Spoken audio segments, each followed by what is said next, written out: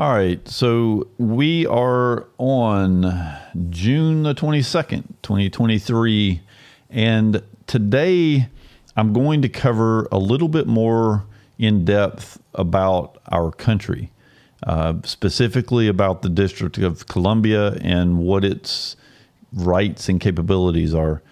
Now, right now, I am using a software program that I found. My notes were becoming a bit overwhelming. And so I found this application called Obsidian that I've actually started putting all of my notes in. And so we're going to go through it to kind of see some of the Supreme Court cases that I've collected and some of the things that I'm using to back up what I'm about to say. So I'm going to try to stay out of any conjecture or ideas that have been put forth by other people. And we're going to try to stick to what we know. And when I say what we know, what we have absolute fact about. So before we get started, I wanted to kind of get into the Constitution because it's important that we understand exactly what we're dealing with when we start talking about the federal government and as well as the states. So let's take a look at some of the things that are in the Constitution. I'm not going to read word for word through what all this stuff is doing. But in Article 1, Section 8, we start to set up, and I wanted to, I'll show you a little thing that some people may not know. In the articles in the front part of the Constitution, you've got Articles 1 through 3 that actually cover setting up the federal government as far as the president and the Senate and House and the regulations or the rules and operating procedures and stuff of that part of the government. And then Articles 4, 5, 6, and 7 are covering the relationship between the federal government and the actual states. So it kind of helps you with knowing which part of the Constitution to actually go and take a look at. But let's jump back over here to Article 1, Section 8. And so what we have is it is telling us that Congress has the power to lay and collect taxes, and it says that it can only do so through enumerations or being able to set up boy, my brain just left me.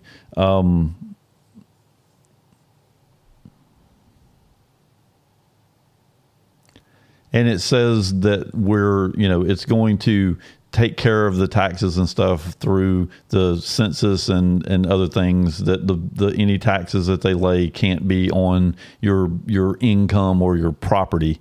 It has to be, based on the head count on all of the different states.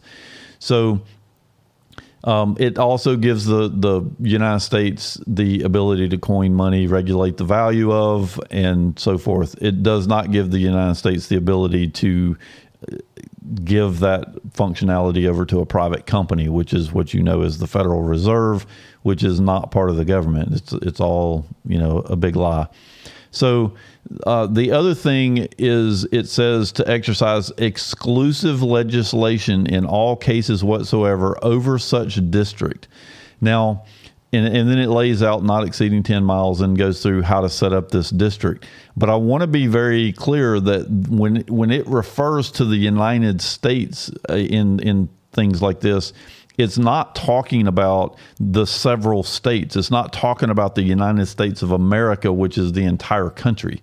It's actually talking about a very specific place, and it's called the district, and it's the district, what we know is the District of Columbia. And so it sets up where it can set this up and the fact that it will regulate all of the properties, the territories, the properties that it has purchased from the individual states, as well as the 10 square miles that's been allocated to it. It will exclusively legislate those areas. In other words, the Constitution itself will not play a part in the legislature of that district, what we'll call the federal zone. And so the Constitution lays out that possibility or that requirement. So what that means is when we look at the Constitution and we say, well, how does the Washington, D.C. exclude the ability to own guns in that area? Well, that's why, because they can legislate anything they want to. It has nothing to do with the Constitution of the United States. So when this is a clarification that we have to be very, very careful with, and that is when you read the words the United States, rarely are you talking about the whole country. And we're going to get into some of the UCC codes and those kind of things to kind of prove this fact. But rarely are you talking about the whole country when you say the words the United States. So the things that we have been taught to say, such as, are you a citizen of the United States? And you say yes. What you're actually saying is that you are a citizen of the District of Columbia. And so you've got to be very specific about what it is you're saying. You're actually a citizen, a national, to be more clear. You're a national citizen of the state of Georgia or the state of Florida or the state of Texas. You're a citizen of that state. You're not a citizen of the United States, because we don't reside in the United States. We don't work in the United States. So we are not citizens of the United States. And we really need to stop checking boxes for that.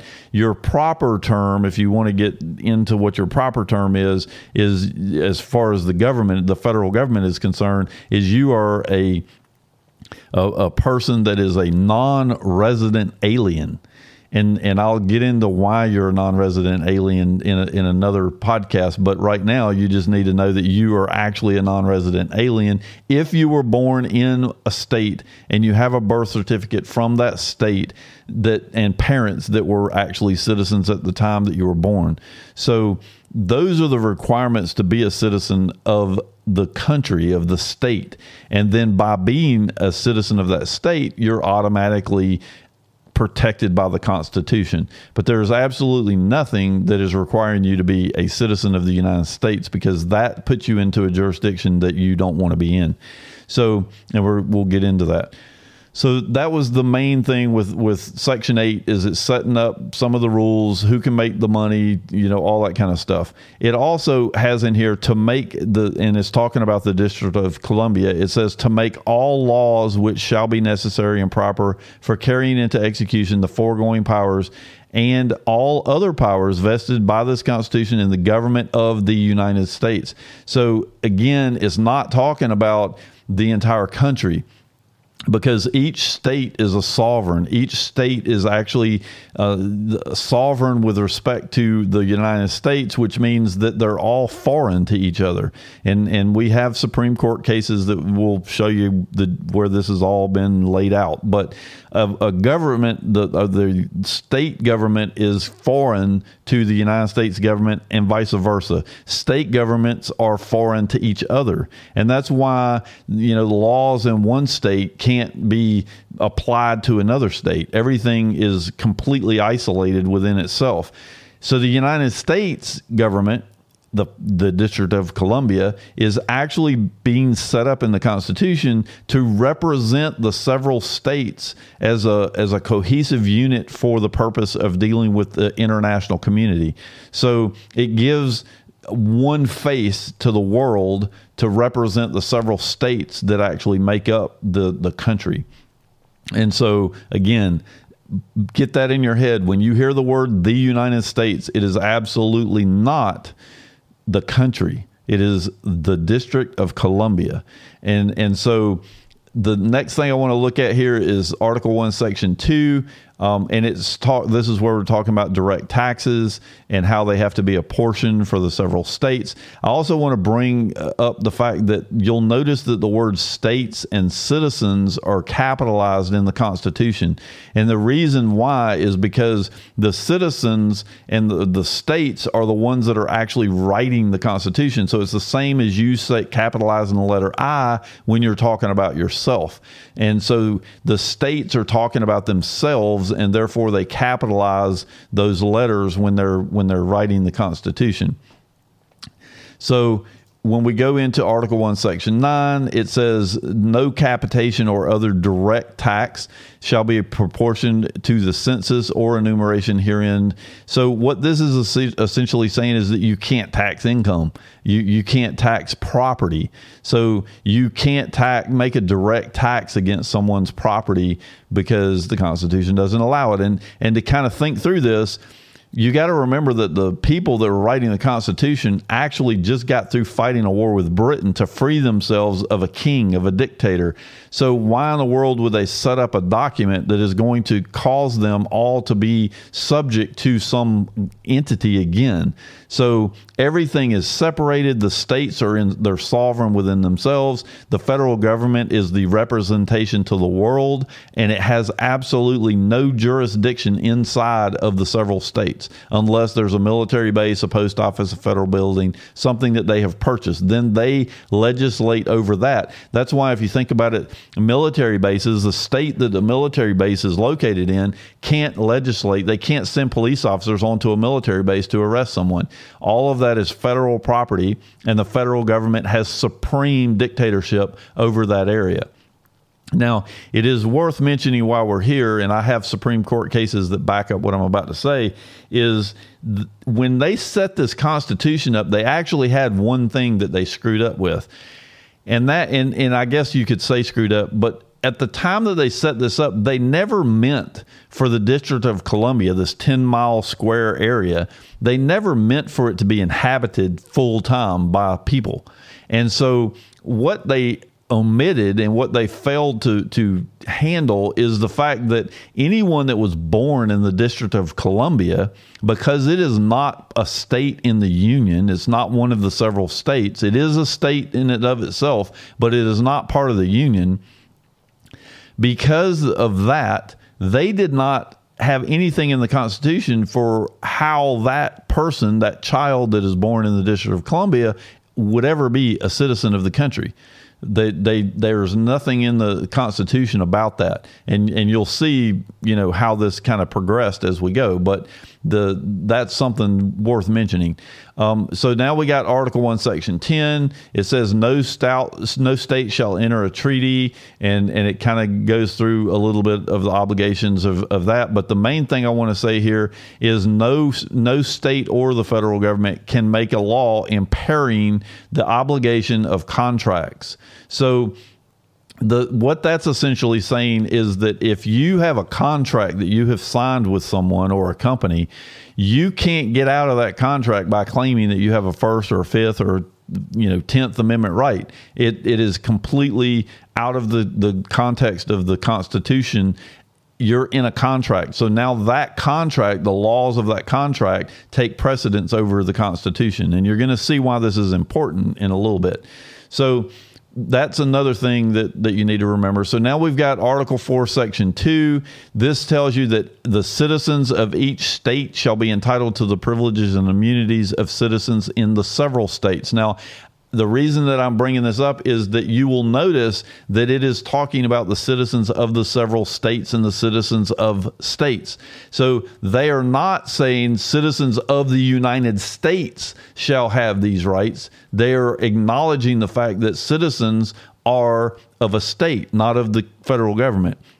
Now, to further prove this is you've got law dictionaries that were being used up until the Civil War, and there is nothing in any of those law dictionaries that references a United States citizen. That term did not even exist until we got the 14th Amendment. So that is something that you have to keep in mind, is that as a natural-born citizen, a natural-born person in that state, that is your citizenship. You are forever a citizen of that state that you were born in. Now, you can reside in other states and you're still a citizen and you're still protected by the Constitution, primarily because of this particular article, but you're forever a citizen of, in my case, I'm always going to be a citizen of Georgia. That is the state that I was born in, and that's where, I came from. So that is something that you need to keep in mind. The other thing is that this is Article 5 or Article 4, Section 3, and it says the Congress shall have the power to dispose of and make all needful rules and regulations respecting the territory. Now, the only thing that has territories is the District of Columbia, because that's kind of how all this stuff got kicked off, or other property belonging to the United States. Again, Don't get confused when you see the word the United States and think that that is the country. That's where we've all been ignorant. We have always assumed that when you see the words the United States, that represents the whole country, all 50 states. That is absolutely incorrect.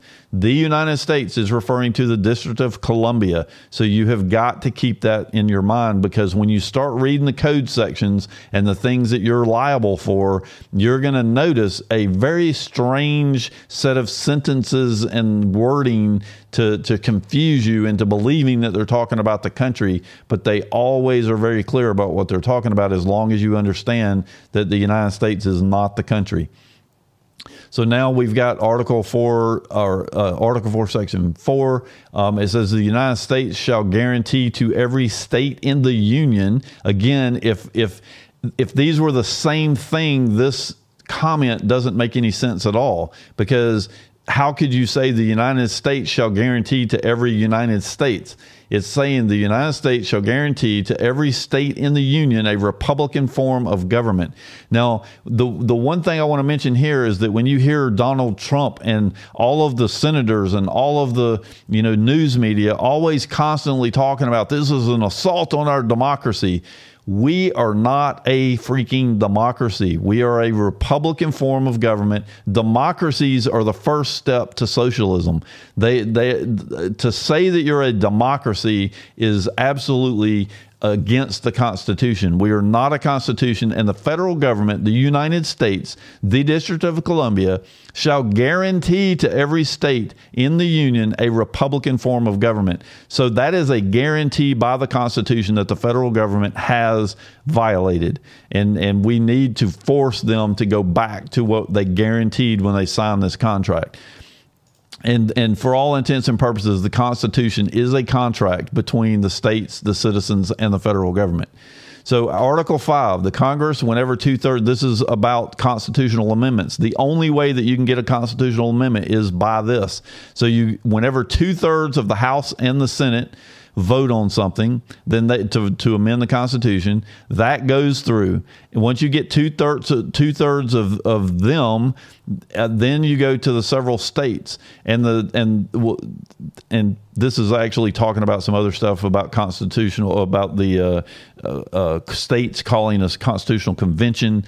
I don't really care about that for this particular conversation, so we're going to skip over that. But the main thing is that in either of those cases, in order for the constitutional amendment to be ratified, 3/4 of all the states, for however many there are at that particular point in time, have to ratify that particular constitutional amendment in order for it to become law. Now, I want to point out that I don't even know if you can find this book any longer. I've had this book for a very long time. This is a book that everyone should actually go and try to get a hold of if you can. It's called The Law That Never Was, and it's something that you really ought to go read. It absolutely, undeniably, there's no way to work around it, because it has all of the legislation stuff in here. These guys went around to every single state and pulled the records to verify the 16th Amendment. So their goal was to prove that the amendment that the IRS always attempts to use to say that we have to pay income tax is actually bogus. It actually was never ratified. However, I am going to show you that it really doesn't matter. It does matter. It needs to be pulled out of our Constitution because it is not properly ratified. But it really doesn't change the fact that we still don't have to pay income tax. So we'll get into that in another podcast. But right now, just understand that it takes 3/4 of the states to ratify a constitutional amendment. And then in Article 6, the constitutional laws of the United States, which shall be made in pursuance thereof, and all treaties made shall be made under the authority of the United States, shall be the supreme law of the land. So essentially, if the United States signs a treaty with a foreign nation, then that treaty becomes law for all of the different states. It's something that the Constitution set up. Now, I'm assuming that this was set up because if the United States sets up an agreement with a foreign country that we're going to do whatever, then it wouldn't make sense for any one of the states to violate that treaty, because the United States is there to represent the homogeny of the entire country, not just a few of the states. So that's basically what this is doing for us. So that is the premise behind all of what we have to deal with. Now, what we're going to do in the next video or the next podcast is I'm going to start getting into the actual court cases that backs up a lot of what is going on here. But before we leave this particular podcast, I want to mention something. When the constitutional amendment was made for the 14th Amendment, which is the one that says all persons born or naturalized in the United States and subject to the jurisdiction thereof are citizens of the United States and of the state wherein they reside. I want to focus on this before we leave, because there's a very important thing that you need to catch here. First of all, this says that anyone born in the United States, I want you to remember the United States is the District of Columbia, post offices, federal buildings, all of those types of things. So you would have to be born in the federal zone in the United States and subject to the jurisdiction thereof. I've already mentioned, and I'm going to prove in the next podcast, that states are sovereign to each other as well as to the federal government. They cannot pass laws that are going to pass that sovereignty. The United States cannot pass a law that is valid inside of the state of Georgia, for example. Therefore, when this says and subject to the jurisdiction thereof, they are talking about anybody born in the United States, in the District of Columbia, that are subject to its jurisdiction. And the only way you would be subject to that jurisdiction is if you actually were born in that area or in one of their territories, or sometimes they call them states, but they're not the several states. They're completely different from each other. So when this 14th Amendment got created, it actually created a whole new citizen, something that never existed before. And in the next podcast, I'm going to get into the Supreme Court cases that prove that this is actually the case. But just remember that the 14th Amendment created a whole brand new type of citizen. And one of the things that you need to pay attention to is the fact that the word citizen in this amendment is lowercase. They are not the people, the sovereigns that we were talking about earlier. These are new citizens. These are a new type of citizens that are created only in the District of Columbia. And they are the ones that the District of Columbia, the United States, actually have sovereignty over. They actually have the ability to their jurisdiction over these people, which means that these citizens have, while they do have kind of a protection from the United States Constitution, they actually have no rights. They are the federal government, for all intents and purposes, is a dictatorship. It is there with a president and a Congress and all of that kind of stuff. But those people, that body of people, have the ability to do anything they want to in the District of Columbia. So when you see these people breaking the law and nothing ever happens to them, and we're all sitting here going, hey, the Constitution says that, we're all supposed to be following the Constitution. Not in the District of Columbia. They are special people. They're privileged in the District of Columbia, not in the state, but in that district where they are residing, where they're passing all these laws and doing all of these illegal things. They can, because they're the ones that make up the rules in that area. So you need to learn where you're from. Don't assume anything. Everything that we're going to learn going from this point forward is going to be related to your life and the things that you actually have the ability to do on your own. And I hate to say it because I absolutely despise most of the people that are in this movement, but the sovereign citizens are 100% correct in almost everything they're saying. Now, they have some out and left wing claims. They are very confrontational. They have no evidence to back up any of the things that they're saying, and we're going to back it up. We're going to actually show you the Supreme Court cases, the code sections, and everything else that exposes this conspiracy, because like everything else in the past couple years, all the conspiracies are actually coming true. So we need some new ones. So stay tuned. We're going to get into this a little bit deeper in the next podcast. But right now, I just want to set the stage for the constitutional point of view with respect to citizenship and the states and the federal government.